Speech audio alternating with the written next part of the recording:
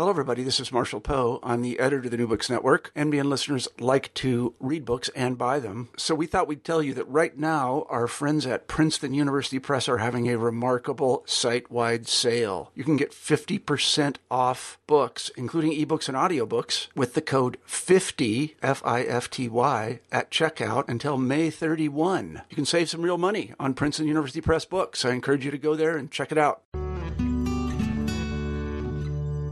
Hello everyone, this is New Books and Human Rights. As you know, every week we pick a book on human rights and host a discussion with its author. Today's guest is Rajshree Chandra, an associate professor at University of Delhi with her new book Knowledge as Property: Issues and the Moral Grounding of Intellectual Property Rights. The book came out in 2010 from Oxford University Press. When we talk of property, we usually mean property over tangible things like a car, a pen, or a house. However, since last 300 years, it has become incredibly important to think of property also as ownership of intangible things like ideas and knowledge. This has developed especially since the advent of Industrial Revolution in England, when even people like Charles Dickens were concerned over the free circulation of books by English authors abroad. So the regime of protecting authorship and intellectual property was developed in England first, and then it spread internationally. This development, however, was followed by a critique, especially by the critique from Global South, about the exclusionary and monopolizing nature of the regime of intellectual property protection. Nevertheless, the Universal Declaration of Human Rights, the basic international human rights document, contains 2 articles protecting both the right to private property as well as the right to intellectual property. Rajshree Chandra's book asks very important questions in relation to intellectual property. First of all, whether it's fair and justified to think of moral grounding of intellectual property in the same way as we think of moral justifications for owning private property. And then whether both the right to private property and the right to intellectual property should be considered as human rights, as basic entitlements to which each of us is entitled. And then, what are the distributional consequences of the regime of intellectual property protection? I will let Rajshree answer these questions in the interview. Good morning, Rajshree. Morning, Anna. Good morning. It's such a great pleasure to have you here, and I thank you in advance for the time that you found to talk with us. Thank you. Yes, Rajshree Chandra is a scholar and a mentor from India. She's a professor at University of Delhi. And today we will talk about her new book, Knowledge as Property: Issues in the Moral Grounding of Intellectual Property Rights, which came out from the Oxford University Press recently. Congratulations on that, Rajshree, by the way. Thank you. Thank you, Anna. Yes, it's. I hope we will be able to unfold as many issues as you are able to cover in that book. It's a very well researched book. I learned a lot as someone that doesn't know much about intellectual property rights. So I hope that we are able to cover those in the conversation. But before we move to the book, Rajshree, could you explain a little bit how did you arrive at the topic? How did you become to be concerned with intellectual property? Yeah, much before I actually began to think and write about this work, I was actually, as an appalled Indian, as an appalled member of the Global South, already watching the developments that ensued in our parts of the world post-1995, which is when the TRIPS regime, the WTO TRIPS regime came into play. And I began actually following some of the news reports and the writings and activisms of activists like Vandana Shiva, who runs this Research Foundation for Science, Technology and Ecology, Suman Sahai, who heads the Gene Campaign program here in Delhi, Martin Kaur of Third World Network, and so on. And they were all talking about focusing on the one-way flow of genetic resources and exploitation of not just genetic resources of the Global South, but also of the indigenous communities and their knowledge systems. They were talking about the lack of benefit sharing mechanisms. They were talking about issues related to the global commons. Who do the commons belong to? Are they global, which translates into free access for transnational corporations? Are they community owned, or do nations have a sovereign right over their own biological resources? So these were some of the issues that were kind of being tackled in their writings. Simultaneously, what also was happening were a number of patent challenges which were going on in the U.S. Patent and Trade Office and the European Trade and Patent Office against the patenting of traditional plant varieties and traditional medicines and traditional therapeutic things, which were very much in the public domain, which were probably as old as history. And I'm here referring to the patent claims which were made on neem, turmeric, basmati, all three actually very, very traditional crops and of India. So there were three interesting cases. If you want, I can briefly refer to them of how, what got this entire issue into the forefront. Yes, go ahead. Absolutely. That would be very interesting. In June 19, now W.R. Grace and Company are a US-based transnational who had claimed a patent on neem in both Europe as well as in the US, in many European countries. In 1995, Vandana Shiva, along with, and very interestingly, along with Linda Bullard of the International Federation of Organic Agriculture Movements from Germany, and Magda Alboet of the Health and Environment Minister of Belgium, they filed and won a patent challenge in the European Patent Office on grounds that the use of neem was as old as history and that the patent on neem was not novel and the patent lacked novelty and inventive step. Again in 1995, and in some senses the mid-90s were really, years of turmoil and ferment, so to say. So in 1995, again, there was a patent challenge by 200 NGOs from 40 countries against the W.R. Grace neem patent. And this was headed by both Vandana Shiva and Jeremy Rifkins. 1997, you have the turmeric patent challenge in US by CSR India. In 1997, there were two very, very interesting cases, one in South Africa, in 2001 in Brazil. Both the governments were actually trying to reform their internal health laws relating to access and pricing of medicines, to actually source antiretroviral medicines, parallelly import antiretroviral generic ARV medicines from India and from other countries. In South Africa, this was resisted by 39 pharmaceutical companies, and they challenged this piece of sovereign national legislation, stating that it was in contravention to the TRIPS regime. Eventually, of course, they withdrew the complaint because of strong international pressure and mounting public opinion. 2001, Brazil was a similar story where Brazil wanted to enhance its generic drug capacity and allow the parallel importing of generic drugs by invoking a national emergency and by invoking the compulsory licensing provision in TRIPS. Now, the U.S. complained at the WTO, again stating that what the Brazilian government was doing was in contravention to TRIPS. It eventually again withdrew thanks to the global mounting pressures. Now, these examples I have cited simply to kind of let you in on the climate of indignation that was building up, in the global South, and how to us intellectual property rights over pharmaceuticals, over plant varieties, over indigenous knowledge systems were beginning to seem as extremely immoral and unethical. And spurred by this, I began to see connections with political theory. I began to develop my own kind of thesis on this and began to see intellectual property as a right and wanted to question its claim as a right, its moral claim as a right. Wanted to see if it makes the claim, because after all, it is claimed and contested from a rights perspective, and therefore the normative claims to a right should be there. That's the reason I began to kind of explore normativity as a criteria for intellectual property rights, and that's how I began working in this area. Yes, and if I'm not, thank you so much. And if I'm not mistaken, was this your PhD dissertation? Yes. This was my PhD dissertation. Yeah, you're right. Excellent.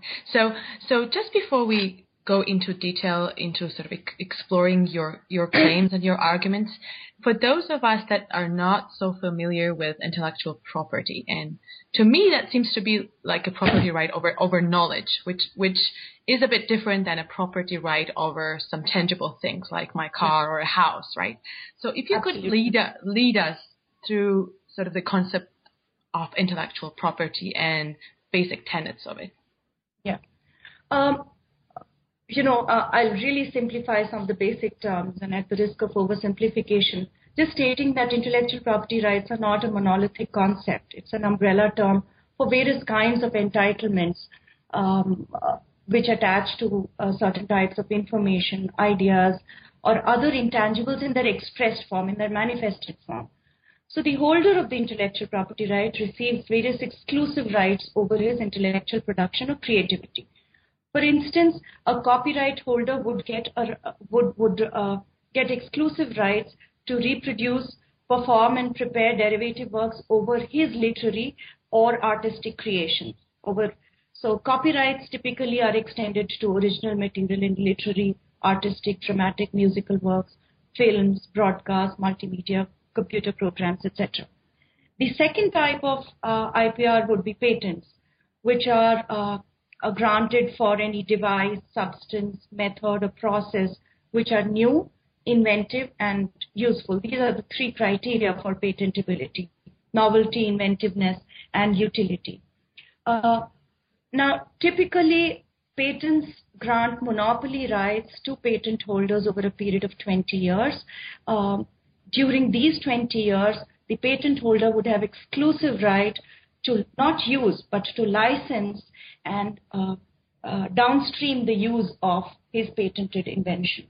All right. What they don't cover are laws of nature and abstract phenomena, but what they do cover is an extremely, extremely wide range of things, which can cover manifested forms of ideas, industrial inventions, pharmaceuticals, plant varieties, so on.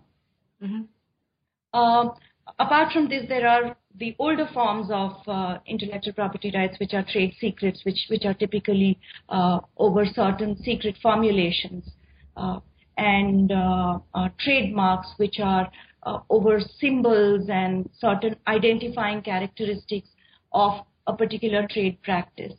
The most recent entrant into the domain of intellectual property rights are what is known as geographical indications, which basically attach themselves to products which are originating from a particular region in a manner that they carry the cultural and the regional stamp of that place. So, for example, champagne, Parma ham, Kanchipuram saris. These would be typical examples of geographical indications. So these are broadly the 5 kinds of intellectual property rights. Repeating them again: copyrights, patents, trademarks, trade secrets, geographical indicators.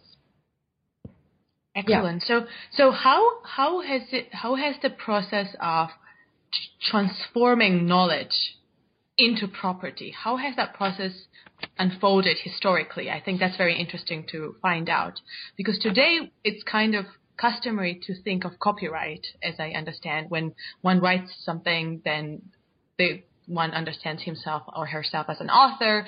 The work is copyrighted, but initially this was a particular form of expressing knowledge or ideas, right? So what was the historical process which led to sort of our common understanding of knowledge as intellectual property? Yeah. There are 2 pieces of legislation, actually, 2 conventions which can be held to be precursors of modern IP protection. One was the Statute of Anne in 1624, and the other Statute of Monopolies in 1709. And the Statute of Anne related itself to, and both together kind of lay the foundation for copyrights, patents, and trade secrets. And this was in the 17th and the 18th century, and these laid the foundations for the development of copyright and patent regimes. What happened were expansions and enhancements of certain provision in both these statutes. And by 1800s, international commerce expanded a great deal in the post-industrial revolution period. And a number of British authors, including Charles Dickens, began to complain of widespread piracy of British books abroad. Thus grew a demand for an international codification of regulatory copyright practices. At the same time, scientists, inventors, especially German inventors, raised similar concerns about their inventions being copied in foreign countries. Now, these concerns and demands culminated in the Paris Convention in 1883, which protected industrial and technological innovations, and in the Berne Convention in 1886, which was for the protection of literary and artistic works. Since then, there have been several revisions. One of the most central ones has been the revision in 1967, which led to the formation of the WIPO, World Intellectual Property Organization, to promote and administer intellectual property. However, even at this stage, intellectual property as a regime did not occupy center stage in the field of rights or in economic theory and practice. It was pretty much a bilateral arrangement between certain developed countries, namely Europe and the US, and also a bilateral agreement which was between countries of roughly the same development capabilities. Now, what happened in the 20th century were development, and what kind of brought about the paradigmatic change in a sense were the development of new technology like xerography and electronic information technology in the mid-20th century. Now, this brought certain new things into play. For instance, copying became far easier. For instance, relaying and sharing of copied material became much easier. And this kind of created a newfound nervousness amongst both authors as well as inventors, as well as technological experts and scientists. And various enactments then took place in both Europe and US, which finally culminated in the Uruguay round of the GATT negotiations, which ushered in a new era of multilateral trade policy. And TRIPS was one of the outcomes of this Uruguay round.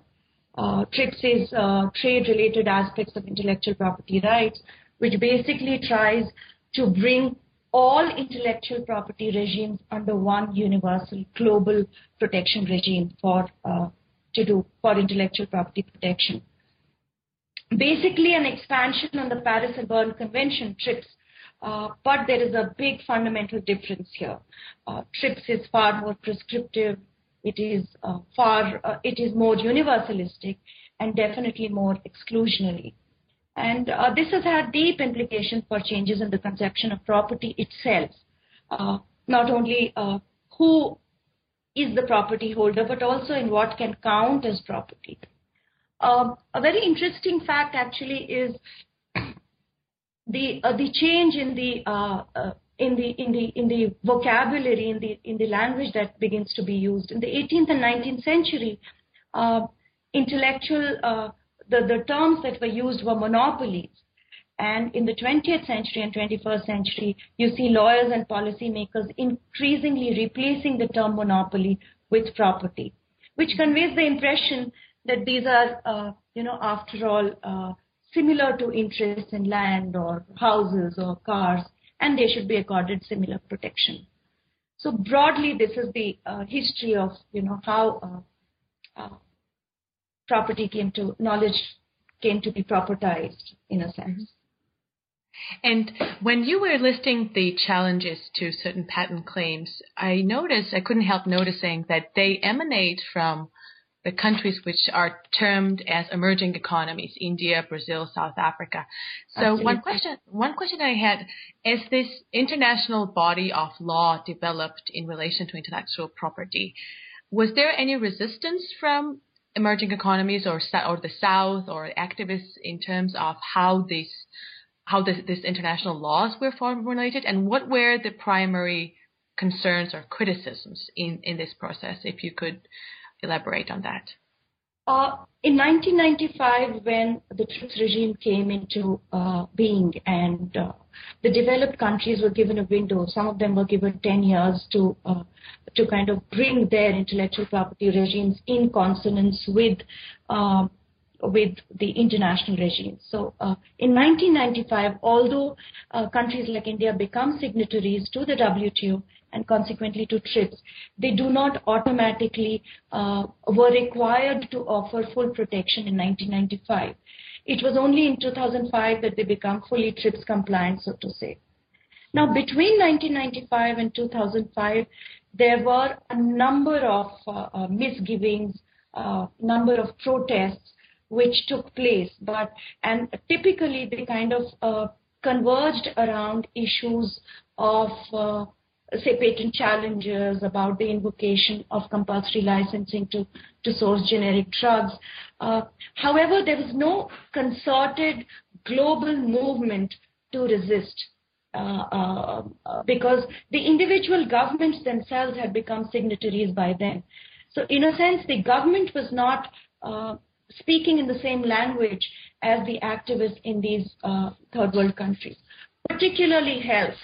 Particularly issues relating to access to medicines became one of the focal points of global movements where Brazil, South Africa, India, Thailand, these countries were coming together because these are also the countries facing extremely severe and challenging health concerns. So pharmaceutical patents actually began to be seen as a big, big problem, and a lot of global networking began to happen around pharmaceutical patents. And at the same time, so intellectual property has become to be understood as a human right, which one, if one is coming from sort of liberal tradition of human rights, could understand as a very positive thing for individual development or individual happiness. So how can you lead us to the way to how has intellectual property become to be understood as a human right, as an individual entitlement, as a claim, as something to which each and every human being is entitled? Let me kind of rephrase this a bit, because I have problems in considering intellectual property as a human right. I see intellectual property more as economic entitlements, as a reward in the form of monopoly rights over innovation.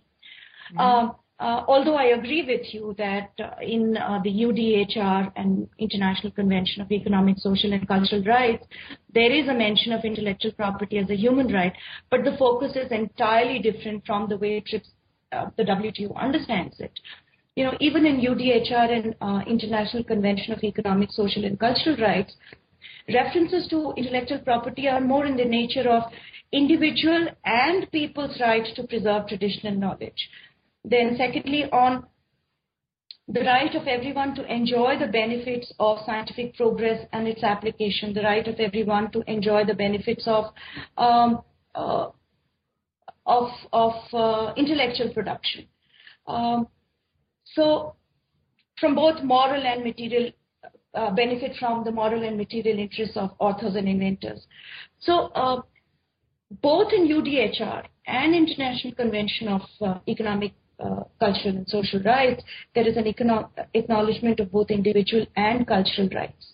Cultural collective rights of communities over their knowledge systems, as well as individuals' rights over their innovative activity.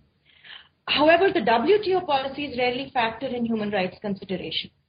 So they do not see a consonance, or they do not see an intersection between the economic entitlement of individual innovators or authors and human rights consideration. In fact, compliance to WTO at times mandates that these regimes rely primarily on economic considerations and not on human rights considerations. So it's a kind of a mixed bag. When if you say that intellectual property is a human right, you are at the same time trying to obfuscate kind of kind of override some of the underlying contradictions between IP rights and human rights themselves. So I'd say knowledge is a human right, but definitely not intellectual property as a human right. That's very interesting, and also shows how, and it has been also highlighted in some other literature, how the two regimes, sort of two worlds, the human rights world and the WTO, the trade world, are kind of separated and divorced from each other. So another question that I had, and which I think boils down to your central argument in your book. So you explain in your book what are the traditional sort of more accepted moral groundings for property rights. Mm-hmm. And then you argue that these should not automatically apply to entities which are not tangibles, because intellectual property is different by its nature. So before we move to your central argument, could you explain to us what you consider as the sort of main justifications, main moral groundings for right to property? Yeah, let me kind of just explain the fundamental difference between old forms of property, which were tangibles, both movable and immovable. Movable like cars and pencils, pens, and immovables like land and house. Let me just distinguish between old tangible forms of property and new intangible forms of property, and then I'll try to demonstrate how the earlier principles of legitimation do not hold good for new forms of property over intangibles or over biological forms of property. Now, the fundamental difference between the two is that property rights over tangibles were created to resolve problems of scarcity. So you had a world of scarce resources, and property rights were created to resolve problems of appropriation, allocation, and distribution. Now, hello? Hello? Yes, I'm here. Okay. Yes. Now, the second category of property, which is over ideas and intangibles, is paradigmatically different category of property, because interestingly, it does not exhibit the same identifying characteristics as old property, because of two main reasons. One, that it is not plagued, that the world of ideas, the world of knowledge is not plagued by the problem of scarcity. There is an infinite source of ideas. Use of ideas do not lead to its exhaustion. All right. So the first defining characteristic of the world of ideas is that they are infinite and they are characterized by non-exhaustion. The second interesting characteristic, which again makes it fundamentally different from tangible forms of property, is that ideas can be used concurrently. For example, if you are singing your song and I copy your song, it does not divest you of your use of the song. If I stole your car, you would no longer be able to drive that car. But if I stole your song, it does not use. You can still use your song. You can still sing your song. You can still sell your song, right? Mm-hmm. So non-exhaustion and concurrent use, these two properties of intangibles like ideas and knowledge, make it fundamentally different.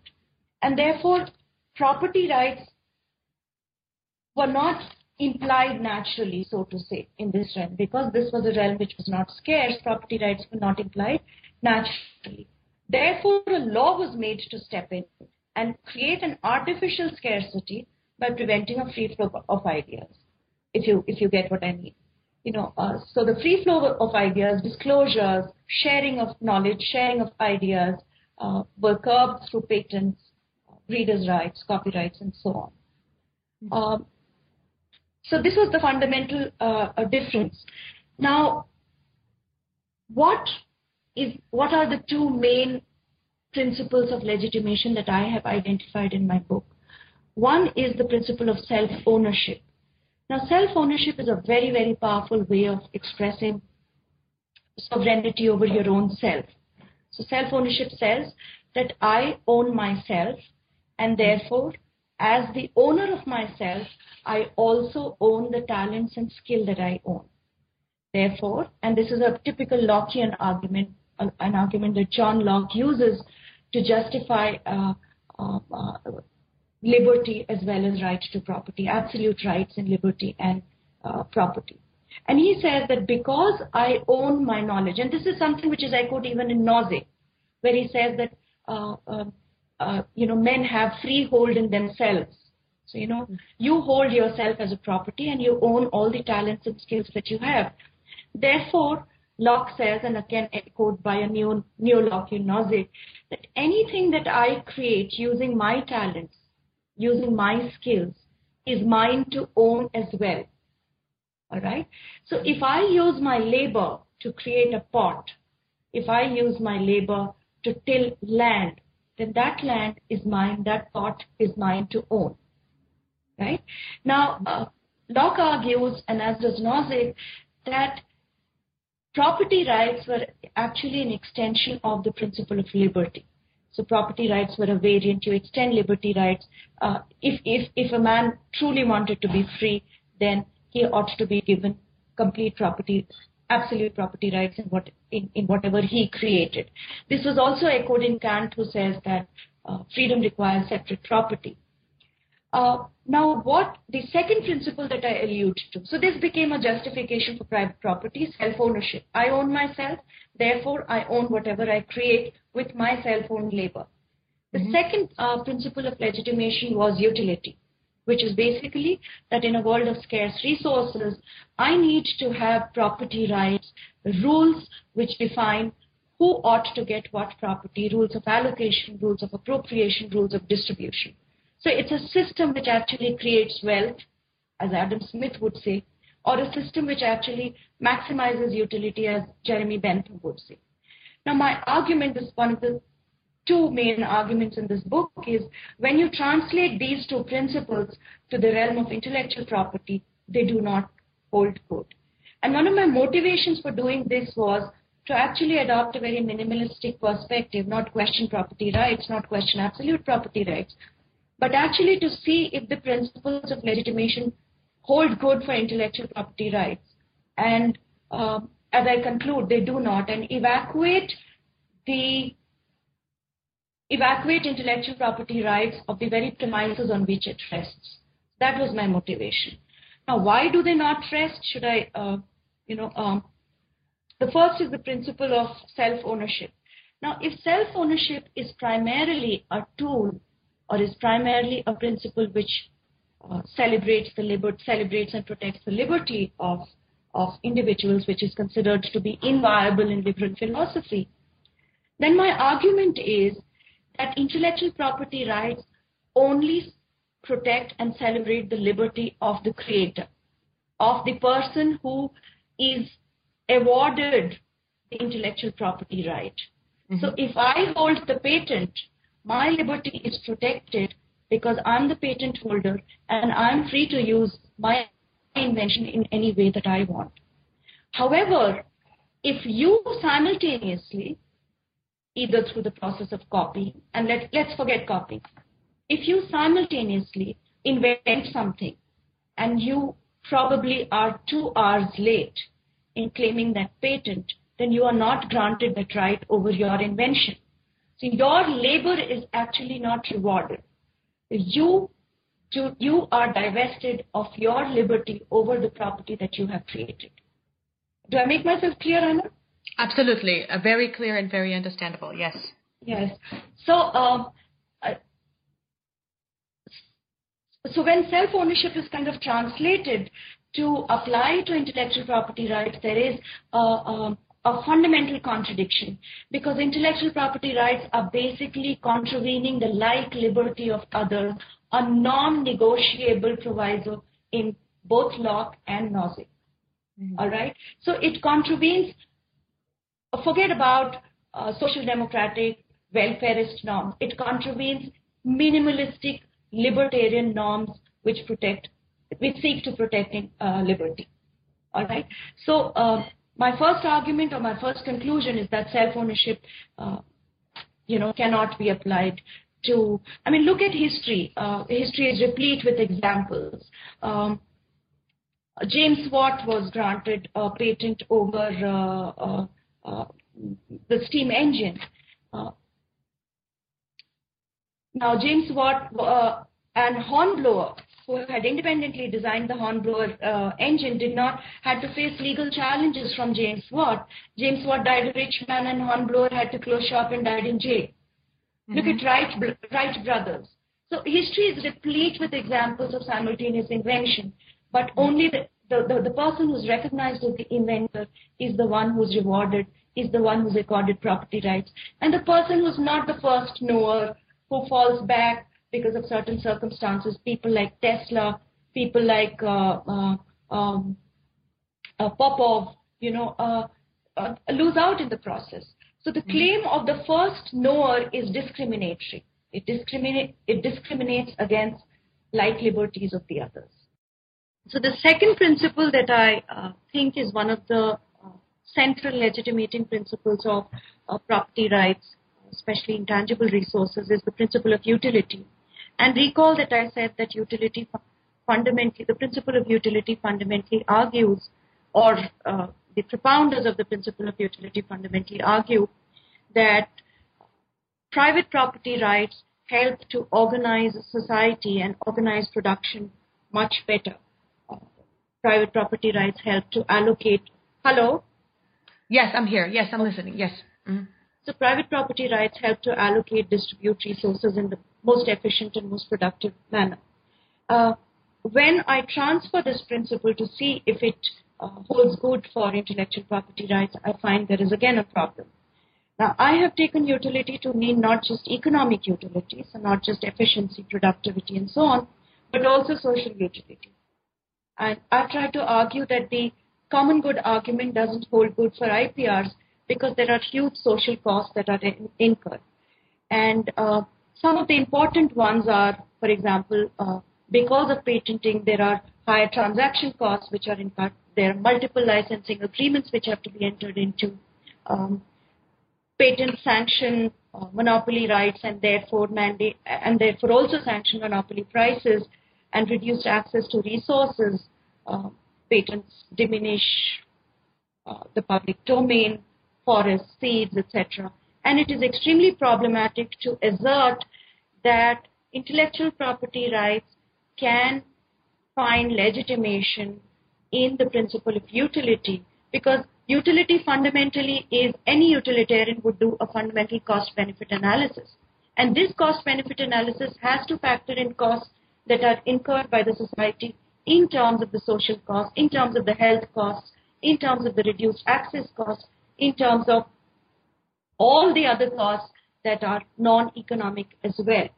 And therefore, an integrated utilitarian argument, expanded notion of utility would definitely lead us to conclude that the number of costs that are incurred by the intellectual property rights regime is far, far higher than the economic gains to the private property, intellectual property holders.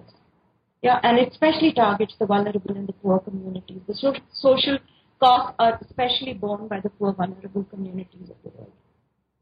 So these two principles, both self-ownership and there are many, many principles, but these are the two central principles of property which have endured and which have also found expression in intellectual property justifications. Very interesting. And what I notice here is when you discuss, and it's also, there's an extensive chapter in your book about sort of your discussion and your take on the idea of knowledge and sociology of knowledge. And here also when you discuss your move from sort of moral grounding in property to intellectual property, I see that there's a particular theory of knowledge that sort of is at the background, right? You discussed that knowledge as an inexhaustible resource. So could you sort of explicate a little bit on what is your theory of knowledge that underlines this work? I do not have a distinct theory of knowledge which is separate from the sociology of knowledge school of thought, and I do adhere to the fact that knowledge is something which is essentially socially constructed and socially constituted. And ideas are not something that exist out there, independent of societies, independent of histories. Ideas are socially determined. And this was the sociology of knowledge. That knowledge was socially constructed was first and foremost kind of propounded by Karl Mannheim And this position was later reinvented by Luckman and Berger to suggest that knowledge is not just socially constructed. Knowledge is not just a passive thing which the society is constituting, but in the process of being constituted, knowledge is also constituting reality. So there is a dialectical relationship, not just knowledge being a product, but knowledge being a determinant of reality as well. So knowledge and reality in a dialectical relationship with each other. Now, this position was further refined by people like McCarthy Doyle and others who moved from the social constituency of knowledge and focus on the function of knowledge. And here, because they regard knowledge as fundamentally a capacity for action. And here they focus on both the productive as well as the ideological function of knowledge. Productive because it gives you the capacity to create.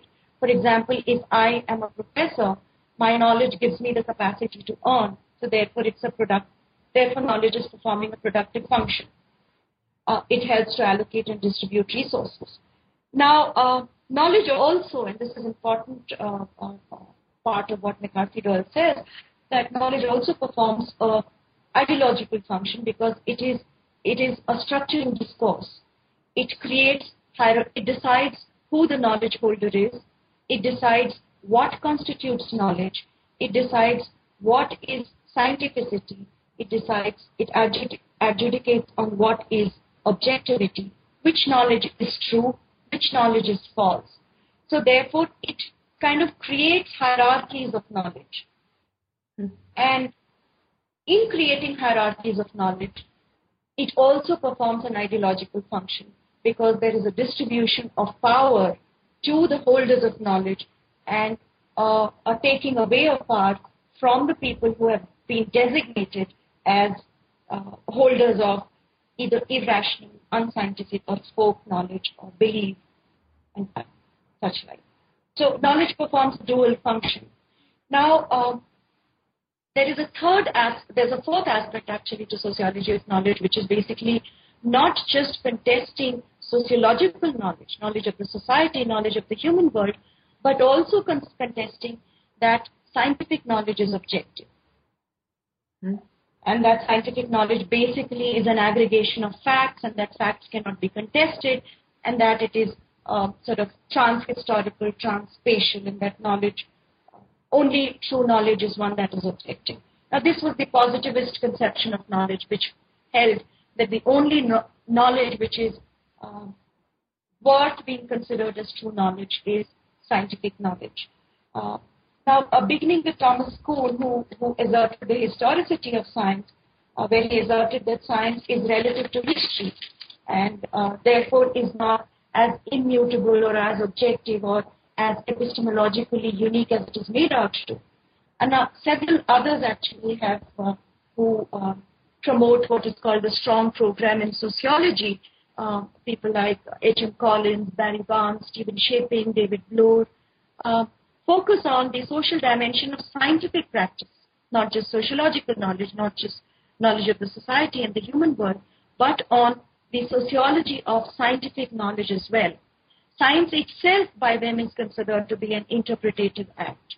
So, one of their core and central conclusions would be that scientific facts are both socially and cognitively institutionalized.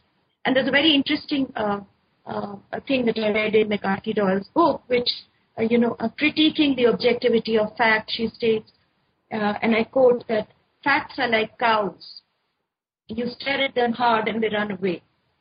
Mm-hmm. So here she's trying to suggest that facts are also, not immutable, not transcendental kind of entities which cannot be contested. Facts are also created. Facts are also interpretative acts. So sociology of knowledge, why I brought sociology of knowledge and sociology of scientific knowledge into this book was to suggest the contextual, historical, intergenerational knowledge of character of knowledge, and to argue that because knowledge is contextual, because knowledge is historical, therefore to lay individual claims on creation of knowledge is faulty, is a problematic premise. Mm-hmm. It's very interesting. So it's like mummifying something that shouldn't be mummified because it's always in the process of transcendence. Absolutely. Very interesting. Yeah. And in relation to your discussion of science, there's a particular concept which I would appreciate if you would elaborate, and that's the concept of science citizenship. And you argue in the book that existing regime of intellectual property rights sort of doesn't support integration of marginalized groups in the scientific processes, as I understand. So I would appreciate, since we are expected to be listened to by the scholarly community, I would appreciate if you would elaborate on that concept in particular. Yeah, the issue of science and citizenship is actually linked to the issue of intellectual property rights as power. And closed systems of knowledge like the intellectual property rights regime actually restrict disclosure and free flow of information.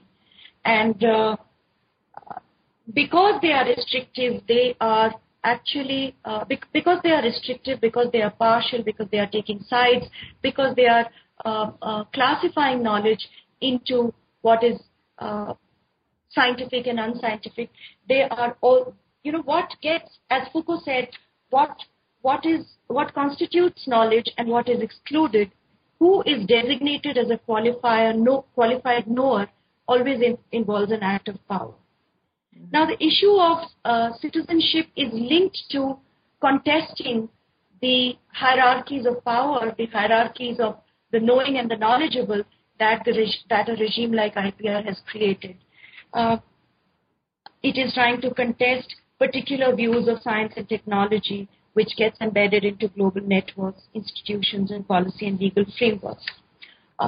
What began as a contestation around issues of biopiracy has kind of moved on and incorporated a demand for traditional resource rights, for community property rights, access and benefit sharing mechanism, farmers' rights, all rights that are collective in nature. So while particular views of science, while particular views of knowledge actually limit citizenship, there is also a parallel movement which is trying to gain induction into the setup.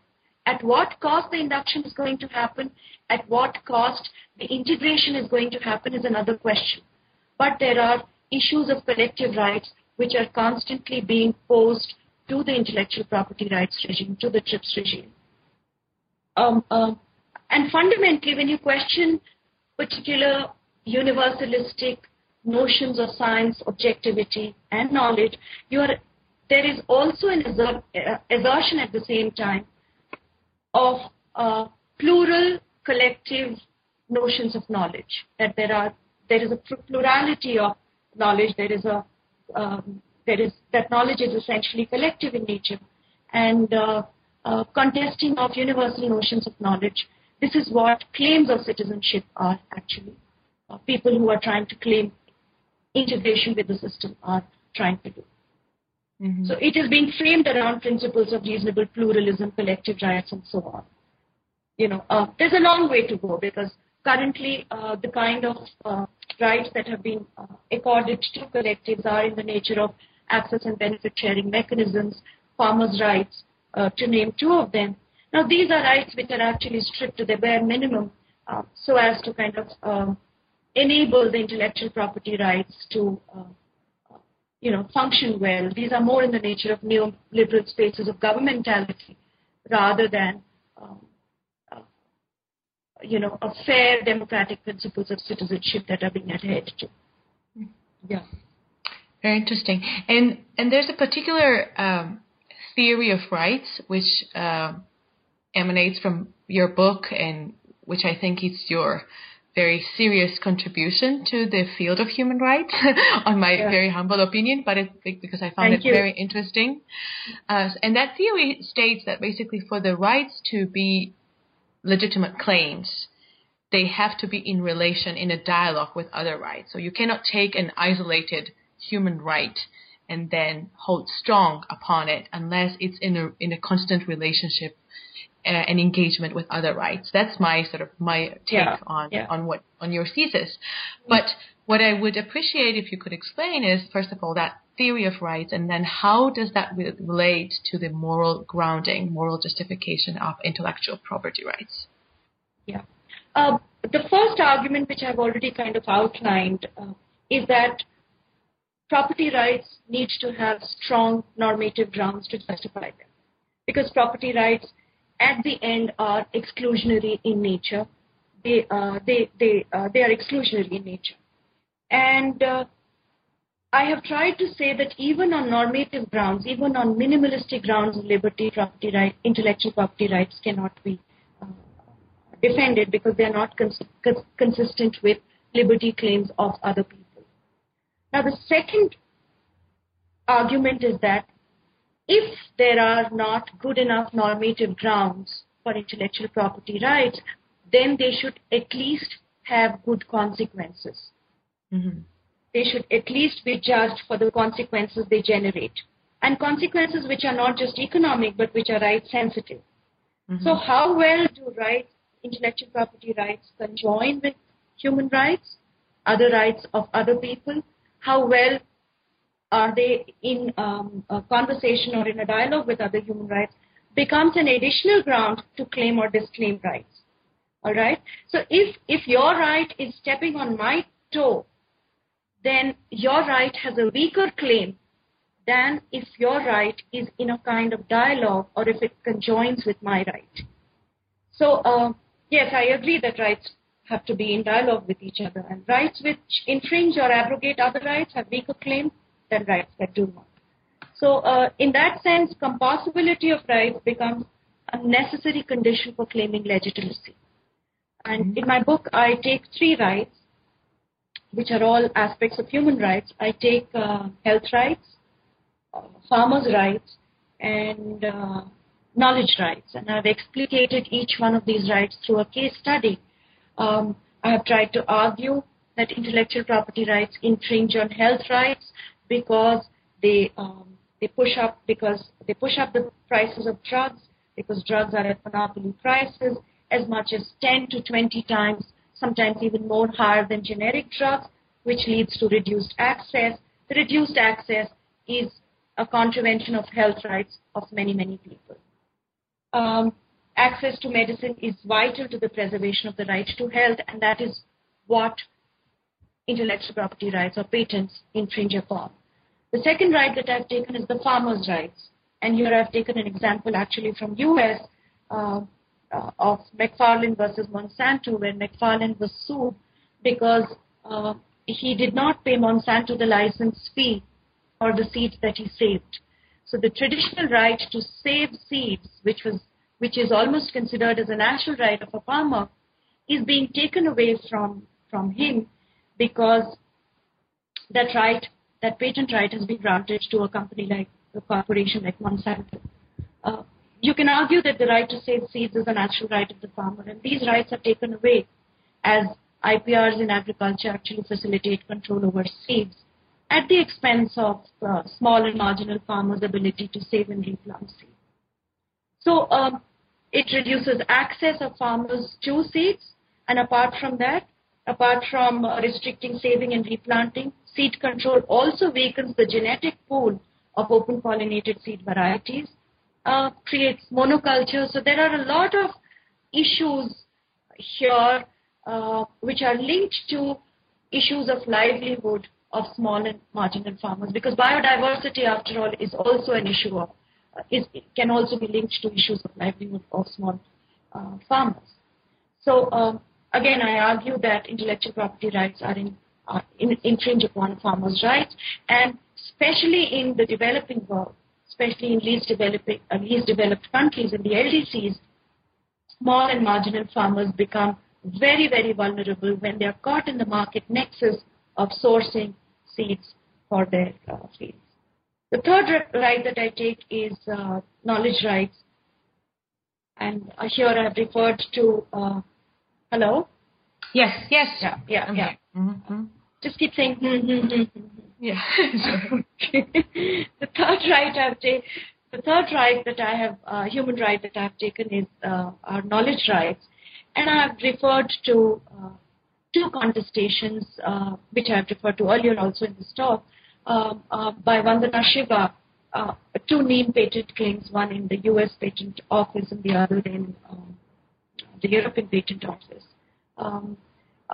Referred to other examples as well, like basmati, turmeric, ayahuasca, maca, enola beans. The South has been an endless source of agricultural and pharmaceutical genetic material. And there are innumerable examples of appropriation of traditional knowledge by way of patents which are granted on derived application. Now, this is in complete contravention to what ought to be regarded as sovereign rights of the traditional communities over their resources, over their practices of knowledge. So these are the three sort of case studies that I have taken to demonstrate that IPRs are not in dialogue with human rights, and that there is, on grounds of human rights, it is very, very difficult to justify intellectual property rights. Mm-hmm. Very interesting, and perhaps my final question based on what I understood from your book and your narrative. So it seems to be a very rare and very insightful critique of intellectual property rights and the moral grounding and their moral groundings. So I'm thinking whether you also, as the author, understand your book as such contribution to the field, and where do you think your manuscript stands in relation to the mainstream literature on intellectual property?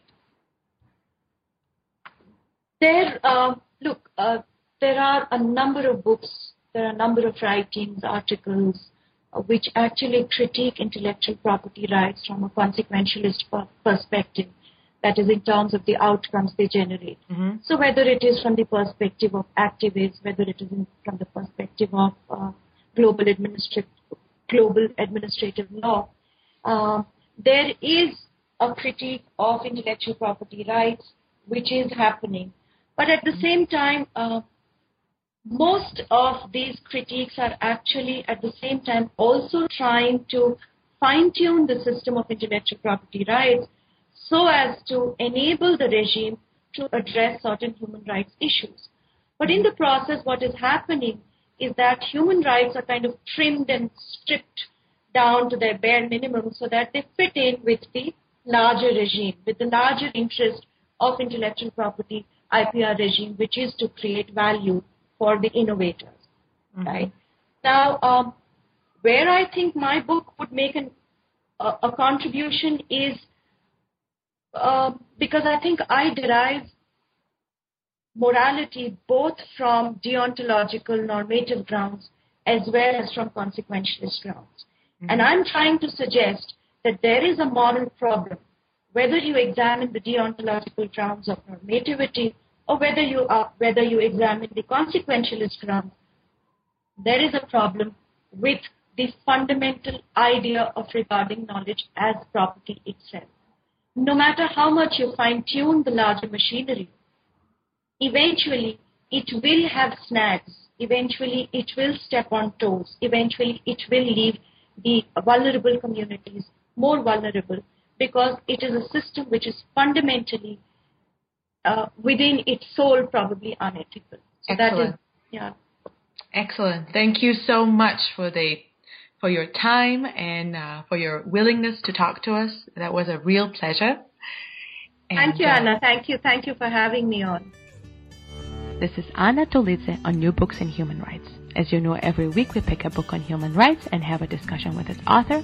Today our guest was Rajshri Chandra with her excellent book, Knowledge is Property, Issues and the Moral Grounding of Intellectual Property Rights. This is New Books in Human Rights. Hope to have you here next week.